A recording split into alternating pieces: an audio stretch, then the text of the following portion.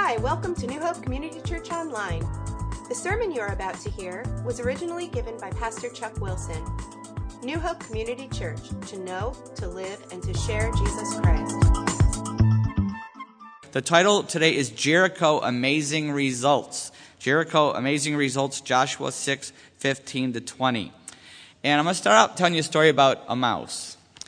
If you were to take a mouse, this is true, don't do it, but just trust me on this. If you were to take a mouse and you drop it into a bucket of water, it'll swim for about 2 minutes, and then it'll sink under and drown. But if you take that same mouse, and after it sinks under, it just goes under and starts to drown. If you grab a hold of it and pull it out of the bucket, it'll thank you, first of all. But after you pull it out of the bucket, let it rest just for 10 seconds or so. Drop it back in the water. Guess how long it'll swim? 15 minutes. 15 minutes. Why did it go from 2 minutes to 15 minutes? What did you give that mouse?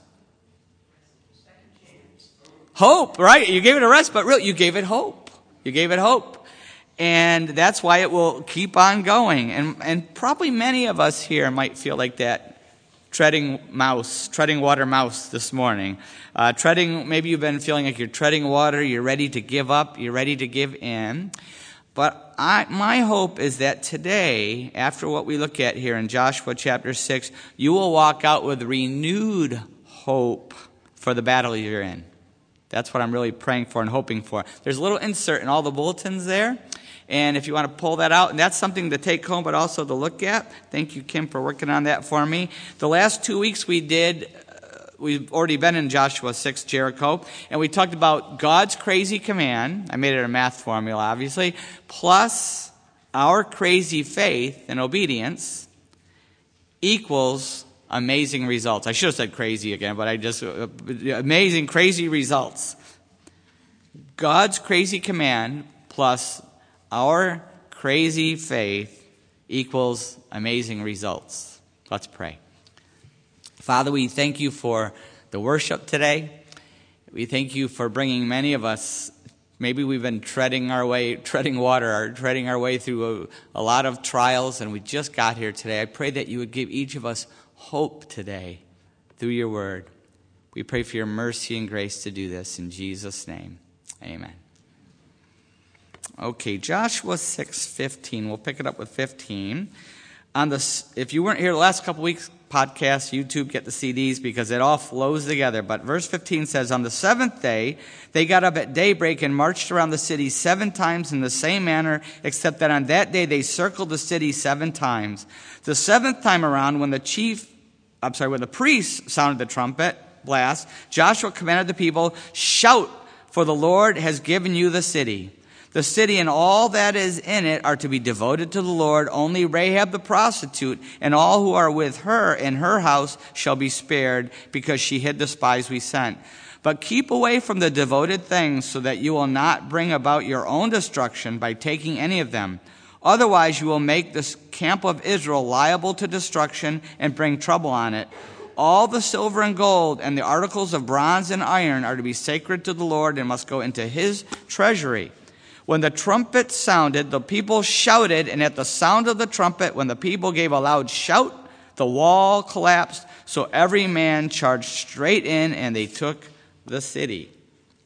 Woo! All right, so we're going to have some fun with this one. The story of Jericho is an amazing story, as you can already see that.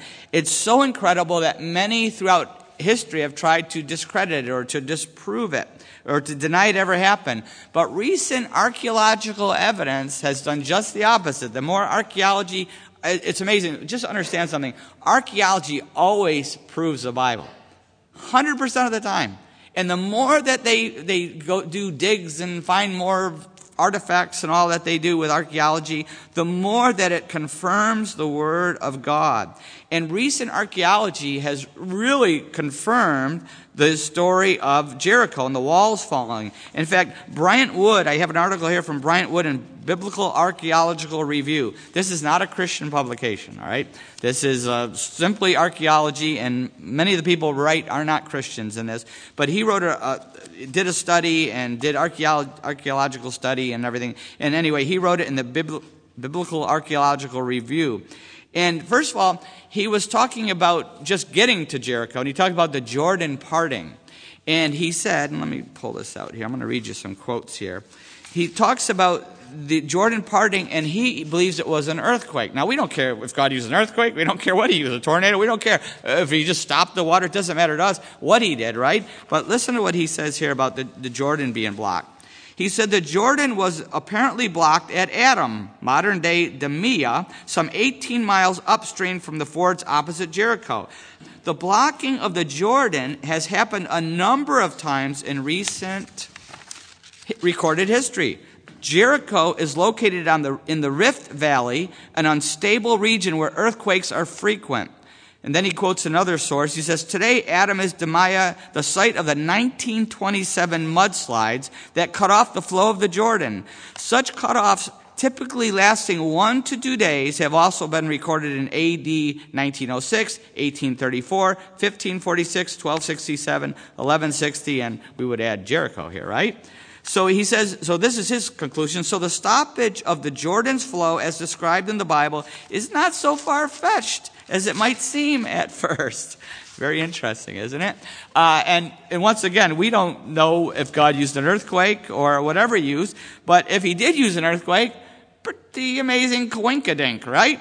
That had happened at just as their feet touched.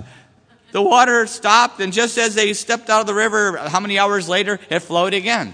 Because that coincidence, the earthquake would have had to happen just 18 miles up, and for it to all happen the exact timing, pretty interesting, right? We all know no matter how it works, it was a miracle. God's perfect timing. The same with the walls falling. He thinks it could have been an earthquake once again with the walls. And let me read this to you. He says, there is evidence, this is not a Christian writing, there is evidence, incredible as it may seem, that the walls came tumbling down, and in the words of the biblical account of Joshua, fell down flat. And once again, I'll read a couple more quotes here. He speculates that an earthquake, a common occurrence in the Jordan Valley, could have caused Jericho's city walls to tumble, not only leaving the city fatally exposed, but providing the massed Israelites at the base of the with a convenient walkway over the walls right into Jericho. And the way that they fell is just amazingly similar to the way as they have dug up the rocks and as they found out how they fell. He said it's amazing.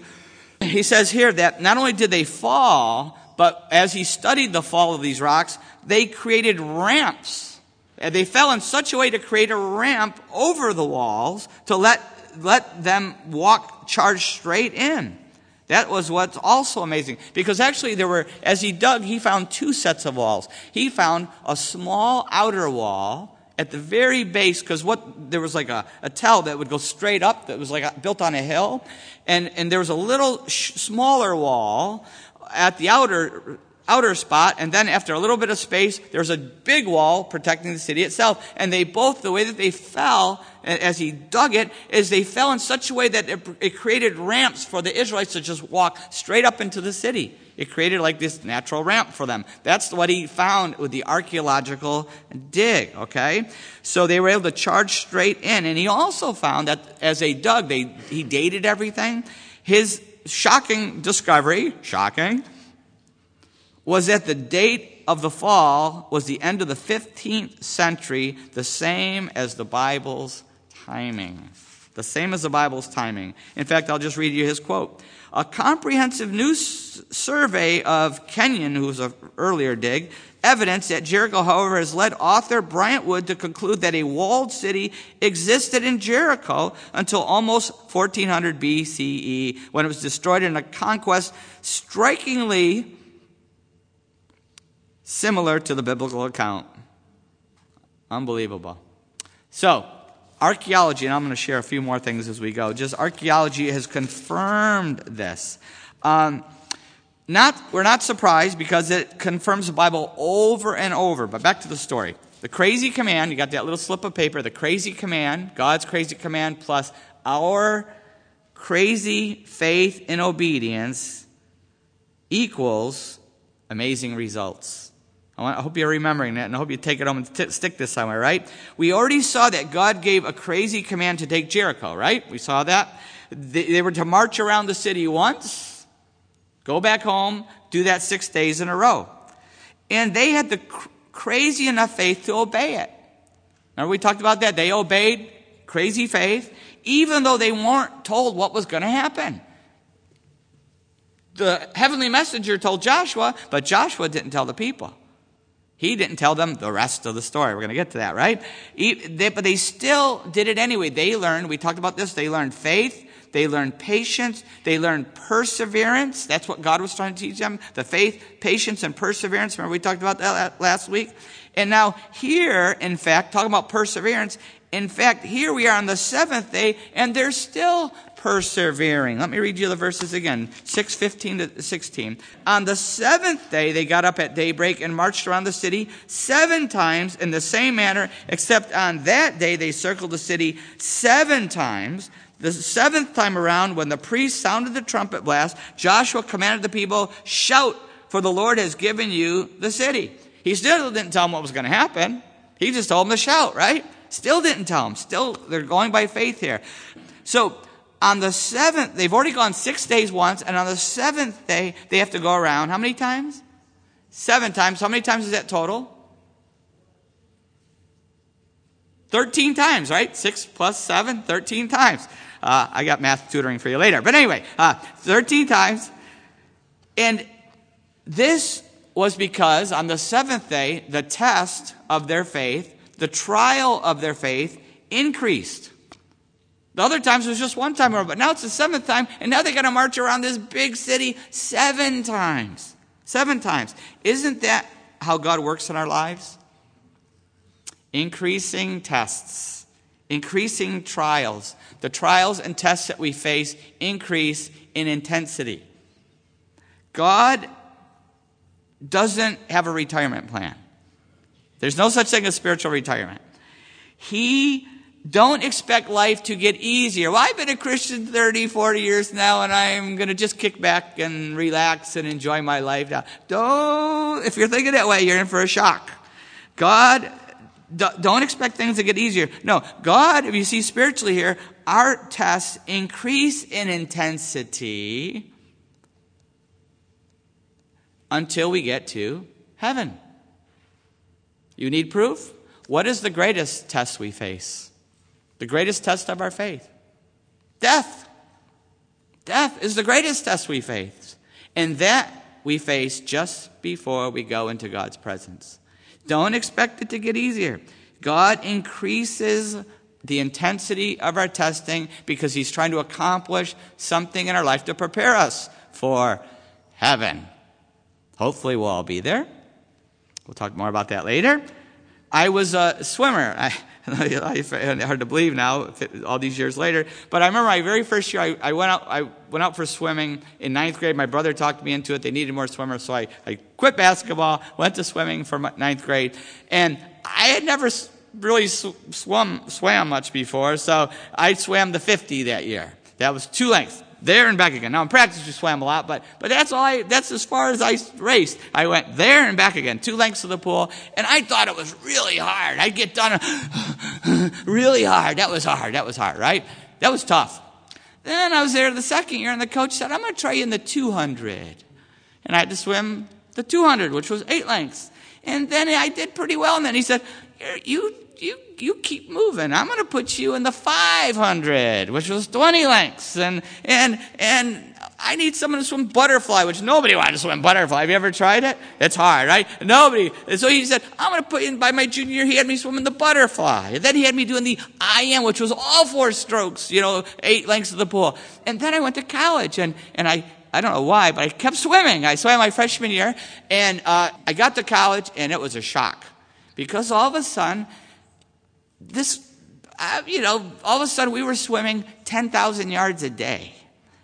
And not just doggy paddle. It wasn't, side stroke. It was swimming fast. He pushed us. That's 400 lengths of the pool. 400 lengths. A day. Fast. We were swimming. We were pushing it.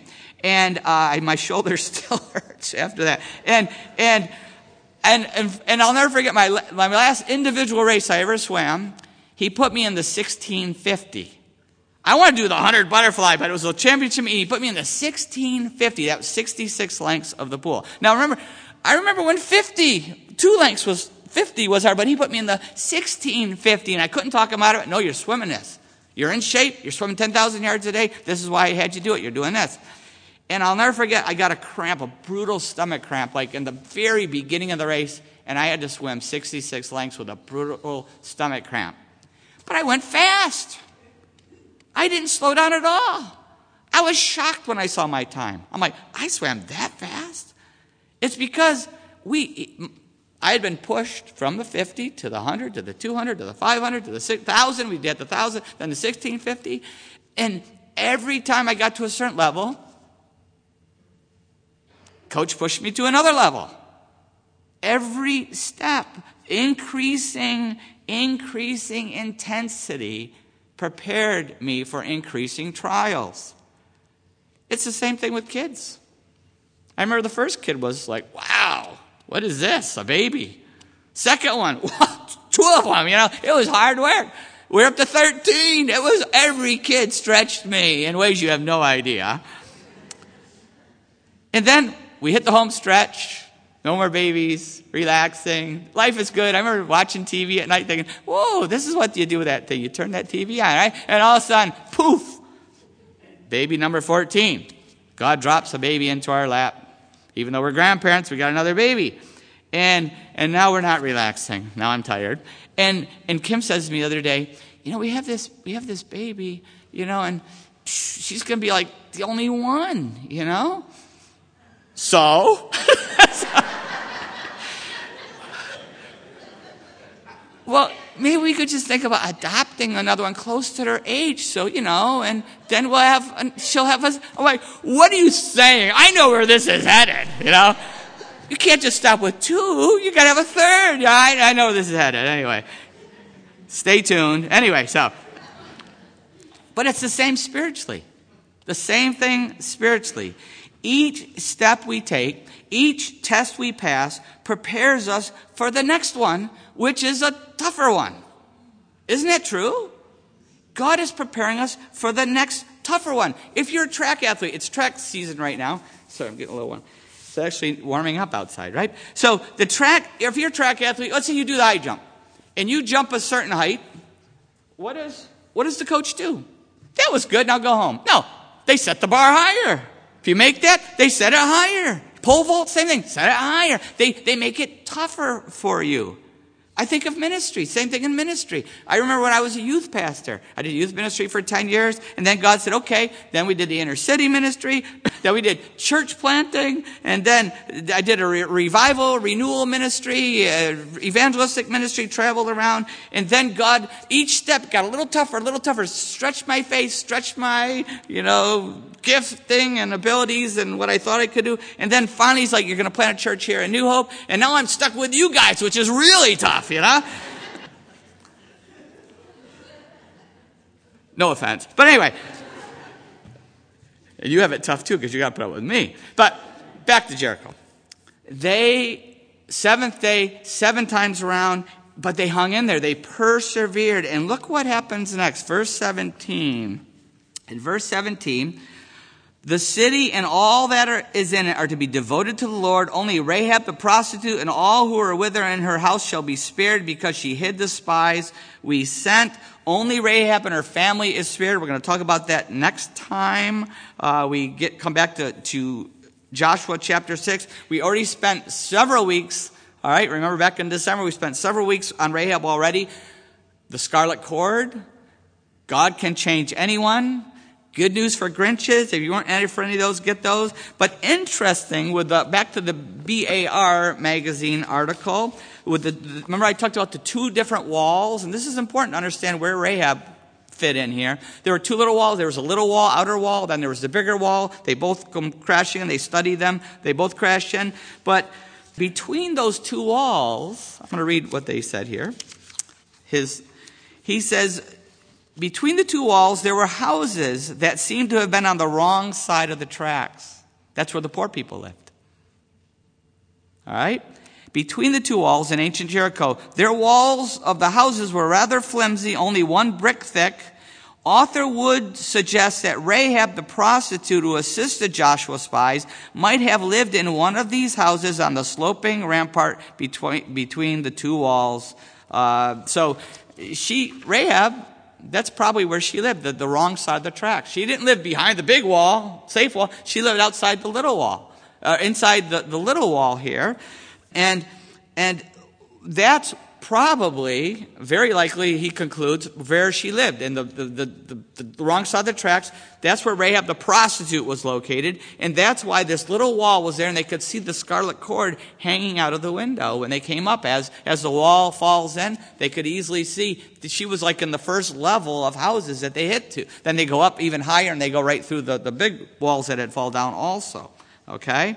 So very interesting, even that, how he kind of put that together and figured out where she most likely lived. Then, keep reading here, verse 17, I'll read it again. The city and all that are in it are to be devoted to the Lord. Only Rahab the prostitute and all who are with her in her house shall be spared, because she hid the spies we sent. But keep away from the devoted things, so that you will not bring about your own destruction by taking any of them. Otherwise, you will make the camp of Israel liable to destruction and bring trouble on it. Remember this warning. Verse 19, all the silver and gold and the articles of bronze and iron are sacred to the Lord and must go into his treasury. So the spoils, normally when you take a city, there were spoils. The people would get all the gold and silver and clothes and food, and they'd take the spoils and they all split it up after they took a city. But there were none for this first victory. In verse 24 it tells us, then they burned the whole city and everything in it, but they put the silver and gold and articles of bronze and iron into the treasury of the Lord's house. Everything was devoted to God. The gold, the silver, the metals were devoted to God. They were to be used by the priests for the worship of God, which we know ended up being used for the worship utensils and everything. The rest was to be burned. Even though it looked so good, they couldn't have it. He said, burn it. B-A-R. Interesting in this article. They found a 3-foot, when they dug down to the time of this story of Jericho, they found a 3-foot layer of ash. 3-foot layer of ash where it was burned. And then they found some timbers under that. And under that, they found something very interesting. They found large quantities of grain under the burned layer and under the timbers that had fallen. Some of this was not burned because it was covered up by the fallen stones and timber and everything. And they found bushels of grain, which is unique in all of archaeology in Palestine. They've never found this before or since. And he says successful attackers normally plundered valuable grain once they captured a city. This, of course, would be inconsistent with the grain found there. They were puzzled. Why wouldn't they take the grain? The grain was like gold. Food was very scarce. Remember the manna stopped coming down here? Food was very valuable. No, whenever attackers took a city, even before they burned it, they always took the food. Very, very valuable. But in the case of Jericho, the Israelites were told that the city and all that is within it shall be devoted to the Lord for destruction. And they're commanded, keep yourself from these things devoted to destruction. And the author says that must be why we found grain, which we've never found before. Very, very interesting, isn't that? And they weren't allowed to take the food. They weren't allowed to take anything. The plunder from the first city all went to God. This was a test. This was a test. They're going to get a lot of other cities. They're going to take a lot of other stuff. But the first city they took was devoted to God. This was a test. Just like tithing. What's the first 10% that we make supposed to go to? God's work. The first 10%. Because why does he ask us to do that? Why did he say burn it? He doesn't need it. Why does he do it? Because it says we realize it's all his. It all comes from his hand. God will provide. God will provide. Do we trust God enough to do it? And then, verse 20, we get to the rest of the story so far. When the trumpet sounded, the people shouted, and at the sound of the trumpets, when the people gave a loud shout, the wall collapsed, so every man charged straight in, and they took the city. The walls fall down. Finally, when we obey God's crazy commands, when we obey his crazy commands, when we persevere, even when it doesn't make sense, when the lessons are learned, remember faith, patience, perseverance, when the lessons are learned, then and only then God will move and the walls will fall according to his good purpose. According to his good purpose, the walls will fall. The strongholds in our lives will fall. The strongholds in our church, the strongholds in our ministry, the strongholds in those that we're praying for, they will break according to God's good purpose. When we obey the crazy commands, when the lessons are learned, if we persevere. In fact, in Hebrews 11 talks about this very thing. In Hebrews 11 verse 30, it says, I'm going to read verse 31 first. By faith, the prostitute Rahab, because she welcomed the spies, was not killed with those who were disobedient. We talked about that before already. But backing up a verse, by faith, the walls of Jericho fell after the people had marched around them for 7 days. Why did they fall? Because they, by faith, marched around them for 7 days. God works through our faith. He works through our obedience and our perseverance. By faith, they marched around for 7 days. Let me ask you this question. What would have happened if they had quit on the 12th lap?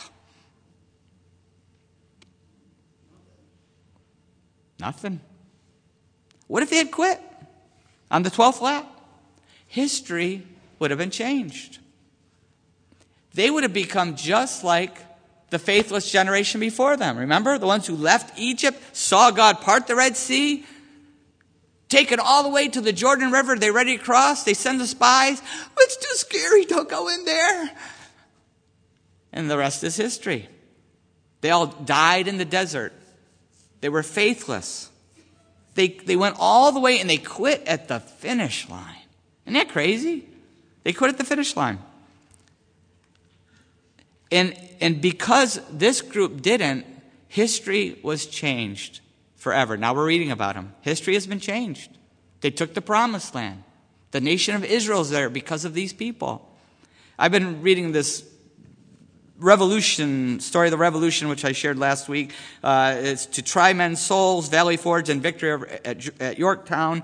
And when I'm reading this trilogy, it's just amazing to read it because it's really a miracle. It was miraculous that we have a country here.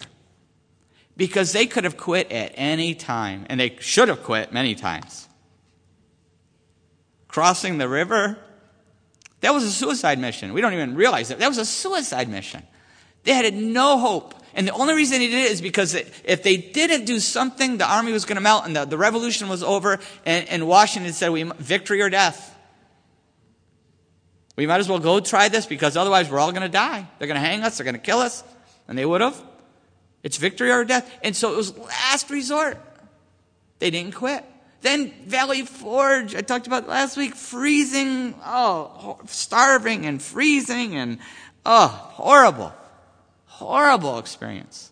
And yet God forged an army.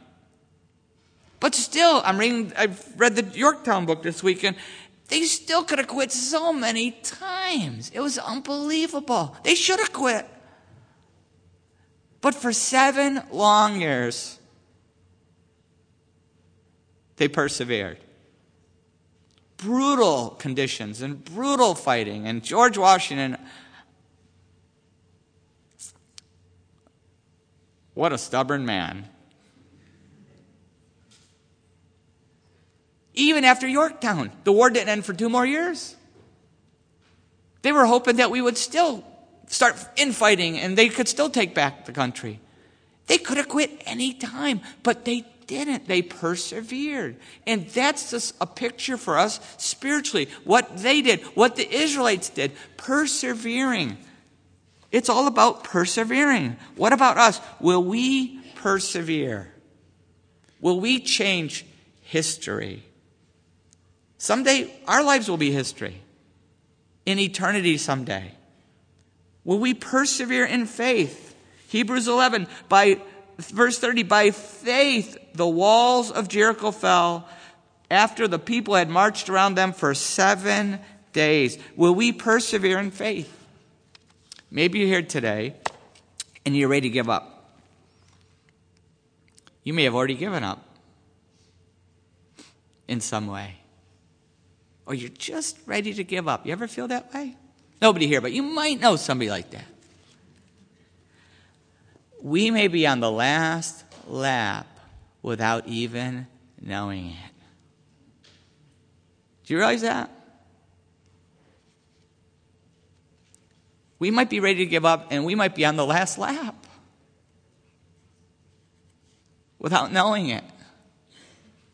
I remember in high school, I talked about swimming, and I remember swimming the 500, and I don't even know if they do this anymore, but at that time, they had counters, because you start to swim, and you're really into the race, and it's easy to forget how many laps you've done, and it was 20 lengths of the pool, and so everybody had a counter, and I would be swimming the 500, and I had one of my guys who was my guy, and they would have counters, and they have these plastic numbers, and they would put them down in the water, stick them by the wall, so as I'm coming up to the wall, I could see 2, 4, 5, whatever it was. We would know how many laps as we get to that one end of the pool that we've done. It sounds kind of silly, but it's easy to forget. You're out there swimming away, and it's easy to forget how many laps. So they'd stick them in there. And then just before you got to the wall, they'd pull it out, and you do your flip turn, hit the wall, and go. And then you come back in, they'd stick it in, they'd pull it out. And sometimes the people watching the race would get a little bored or confused or something. And they would lose track of they would lose track of the numbers, or they'd get mixed up by what they did. And all of a sudden you'd see the weird number go into the pool, like, wait a minute. And I'd come back again, and there was another weird number, and I'm like, wait, and then finally there'd be no number, because they got up doing this one of these things, all these flaps are flipping around, and finally there's nothing. And then you're swimming thinking, how many, what was I on? Because you can't remember, and you're just swimming. And until the gun lap. If you were in first place, and I often heard that gun first, you come up, and they'd have the official would have a gun, and he'd shoot it off right near the water, so as you did your last flip for the last 50, you hear the gun lap. And then you go crazy. 2 lengths to go. It was awesome. It was the greatest feeling if you heard that gun lap, because you were in first then. And so often we lose that, but I just had to keep swimming, hoping, waiting for that gun. And that's what it's like with us with faith. God may be getting ready to shoot that gun off. It's the last lap. He may be getting ready to knock down that wall, whatever we're facing. But he's just waiting for his purpose to be fulfilled in us. He's waiting for that perseverance to finish its job. James 1:2-4 says this, consider it pure joy, my brothers, whenever you face trials of many kinds. Remember that? I think I'm going to revisit this in a couple weeks, by the way. It's such a good one. We have fun. Remember that? The PJs, remember that? You guys remember this? Consider it pure joy, my brothers, whenever you face trials of many kinds. Isn't it the first thing that comes to your mind when you have a trial? This is great. This is pure joy. I like to remind people, they're going through a hard time, hey, it's pure joy. I don't do that. I'm kidding. I gently come in that way. You want to make somebody mad? They're going through a trial, say, lucky you. It's pure joy. But it is. Consider it pure joy, my brothers, whenever you face trials of many kinds, because you know that the testing of your faith develops perseverance.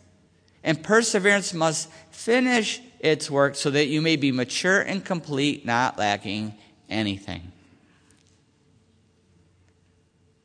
It's vital to persevere through the testings of our faith, because it's maturing us, it's completing us. God is completing his purpose.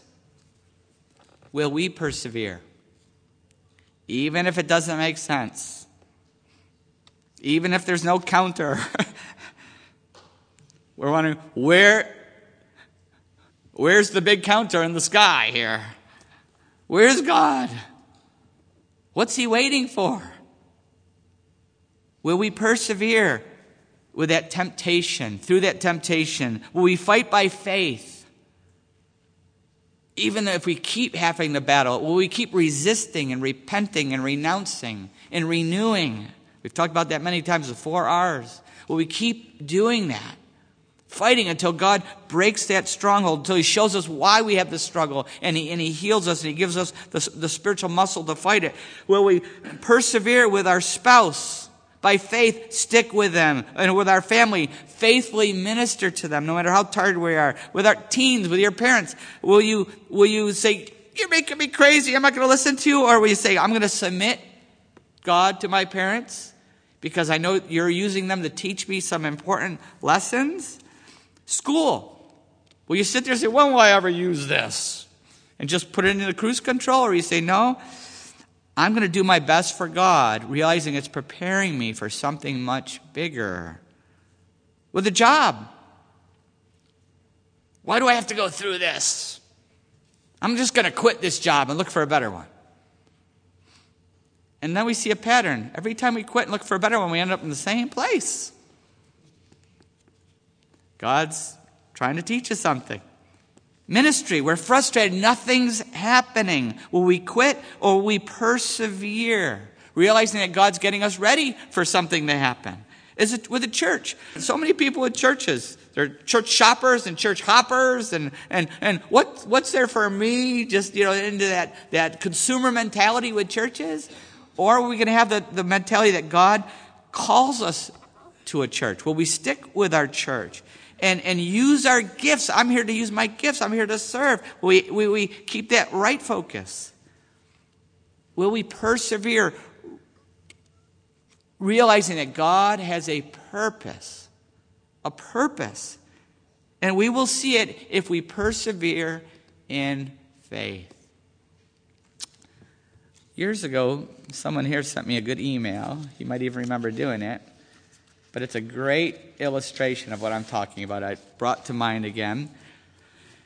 It's an allegory. A man was sleeping at night in his cabin when suddenly his room was filled with light and God appeared. The Lord told the man he had work for him to do and showed him a large rock in front of his cabin. The Lord explained that the man was to push against the rock with all his might.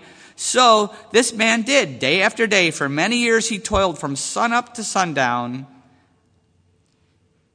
his shoulders set squarely against the cold, massive surface of the unmoving rock, pushing it with all of his might. Each night the man returned to his cabin sore and worn out, feeling that his whole day had been spent in vain. Since the man was showing discouragement, the adversary, Satan, decided to enter the picture by placing thoughts into his weary mind. You have been pushing against that rock for a long time and it hasn't moved, thus giving the man the impression that the task was impossible and that he was a failure. I'll read that one again. Giving him the impression that the task was impossible and that he was a failure. These thoughts discouraged and disheartened the man. Why kill myself over this, he thought. I'll just put in my time in just giving the minimum effort, and that will be good enough. And that is what he planned to do until one day he decided to make it a matter for prayer and took his troubled thoughts to the Lord. Lord, he said, I have labored long and hard in your service, putting all my strength to do that which you have asked. Yet after all this time, I have not even budged that rock by 0.5 millimeter. What is wrong? Why am I failing? The Lord responded compassionately. My friend, when I asked you to serve me and you accepted, I told you that your task was to push against the rock with all your strength, which you have done. Never once did I mention to you that I expected you to move it. Your job was to push. And now you have come to me with your strength spent, thinking that you have failed. But is that really so? Look at yourself. Your arms are strong and muscled. Your back sinewy and brown. Your hands are calloused from constant pressure. Your legs have become massive and hard. Through opposition you have grown much, and your abilities now surpass that which you used to have. Yet you haven't moved the rock, but your calling was to be obedient and to push and to exercise your faith and trust in my wisdom. This you have done. I, my friend, will now move the rock. What's our Jericho? What's our Jericho today? What impossible test are we facing? Will we face it with faith and perseverance? With hope? I hope you have hope after today. Will we face it with faith? Will we deal with it? Maybe there's things being exposed in our life that need to be dealt with. Talk to someone. Talk to a Christian friend that you trust. Talk to a Christian counselor. Talk to me and I'll connect you with someone you can talk to if it's not me. Talk to someone. Get your freedom. Get your healing. We need to get our healing and freedom. Maybe you're here today and you can't live by faith because you've never put your faith in Jesus Christ. Maybe your Jericho is a wall of sin that is still between you and God, that still separates us from Him. And you need to take the first step of faith by putting your faith in Jesus Christ, who died on the cross to take our punishment for sin, to take our shame, to take the consequences of our sin on Himself. He died in our place. We've talked about this many times through Joshua, to make the way through that river of judgment. If we will take that step of faith and put our faith in Jesus Christ, we can shout. Romans 10:13 says this, "For everyone who calls on the name of the Lord will be saved." That's our shout, calling on the name of the Lord, backing up a couple verses. 10:9 and 10, that if you confess with your mouth Jesus is Lord and believe in your heart that God has raised Him from the dead, you will be saved.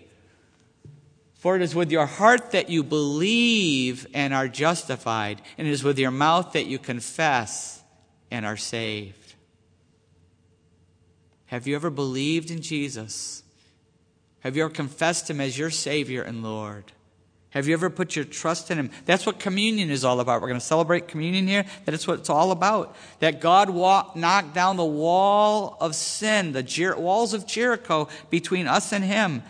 He did it through Jesus Christ on the cross, and the bread and the cup. The bread is a reminder of the body that He gave. The cup is a reminder of the blood that He gave. It's a reminder that He knocked that down. It's a reminder to each one of us that we're saved by faith, and we need to live by faith, that we need to stay connected to Him. How we take it, we just open up communion, and we have some music playing, and you can come up whenever you're ready and take it back to your seat. You can take it with someone. You can take it alone. However God leads, there's no right or wrong way. The key is to remember the body and blood of Jesus Christ. The only reason why you shouldn't take it, two reasons. One is if you haven't put your faith in Jesus yet, if you haven't taken that step of faith yet, don't take it. But I hope you do today. Or if there's something in our life that we won't surrender. During the worship we sang about surrendering all. If there's something in our life that we won't surrender. We know it's sin. I'm not saying we struggle with it, but we're not willing to surrender it. Say, God, forgive me. I repent of it. Help me to fight this by your mercy and grace. If we're not willing to do that with something, then don't take the Lord's Supper in an unworthy way. But if you do want to battle, you do want to fight it, this is the time to focus on that and ask God His grace. His grace. And then after the communion wine's done, I'm going to close up with a few words at the end, okay? Let's pray. How is God speaking to us?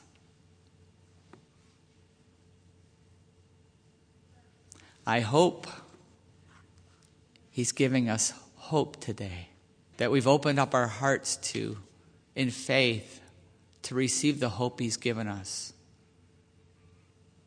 The hope of Jesus Christ. Maybe you're here today and you've never put your faith in Jesus. You're still staring at a huge wall between you and God. But that wall can come down right now, for everyone who calls in the name of the Lord will be saved. That if you confess with your mouth Jesus is Lord and believe in your heart that God raised him from the dead, you will be saved. You can put your faith in Jesus right now. It's a prayer of faith. God, I repent of my sin. I turn away from my life of sin. Everything in my life that goes against your word and your will for my life, I repent.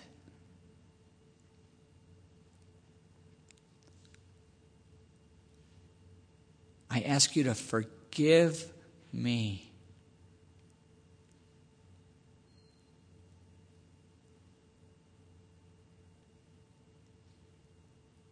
Because I'm putting my faith in your Son, Jesus.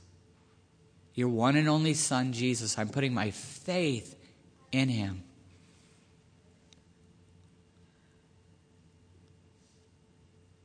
I give my life to him.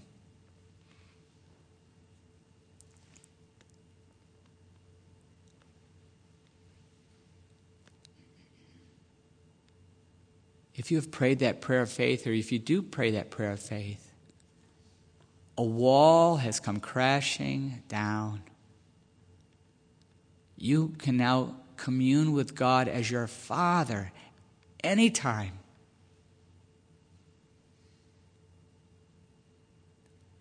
You now have a relationship with God as your Father through his Son, Jesus Christ.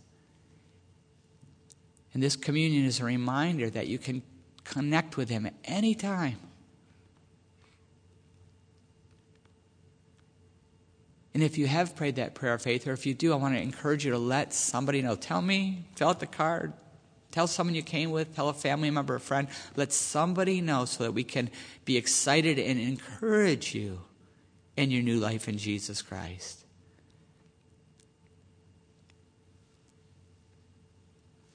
For those of us who are already Christians, how is the Holy Spirit speaking to us?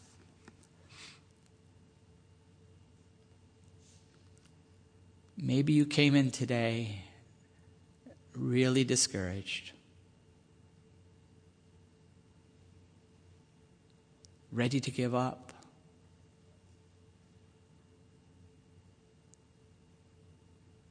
But my prayer is that you have hope now.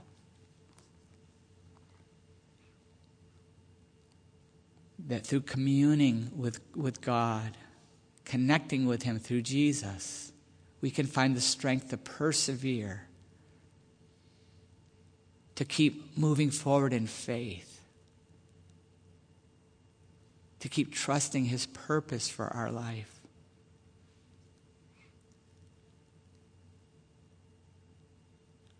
Father, I pray that every person here would have hope.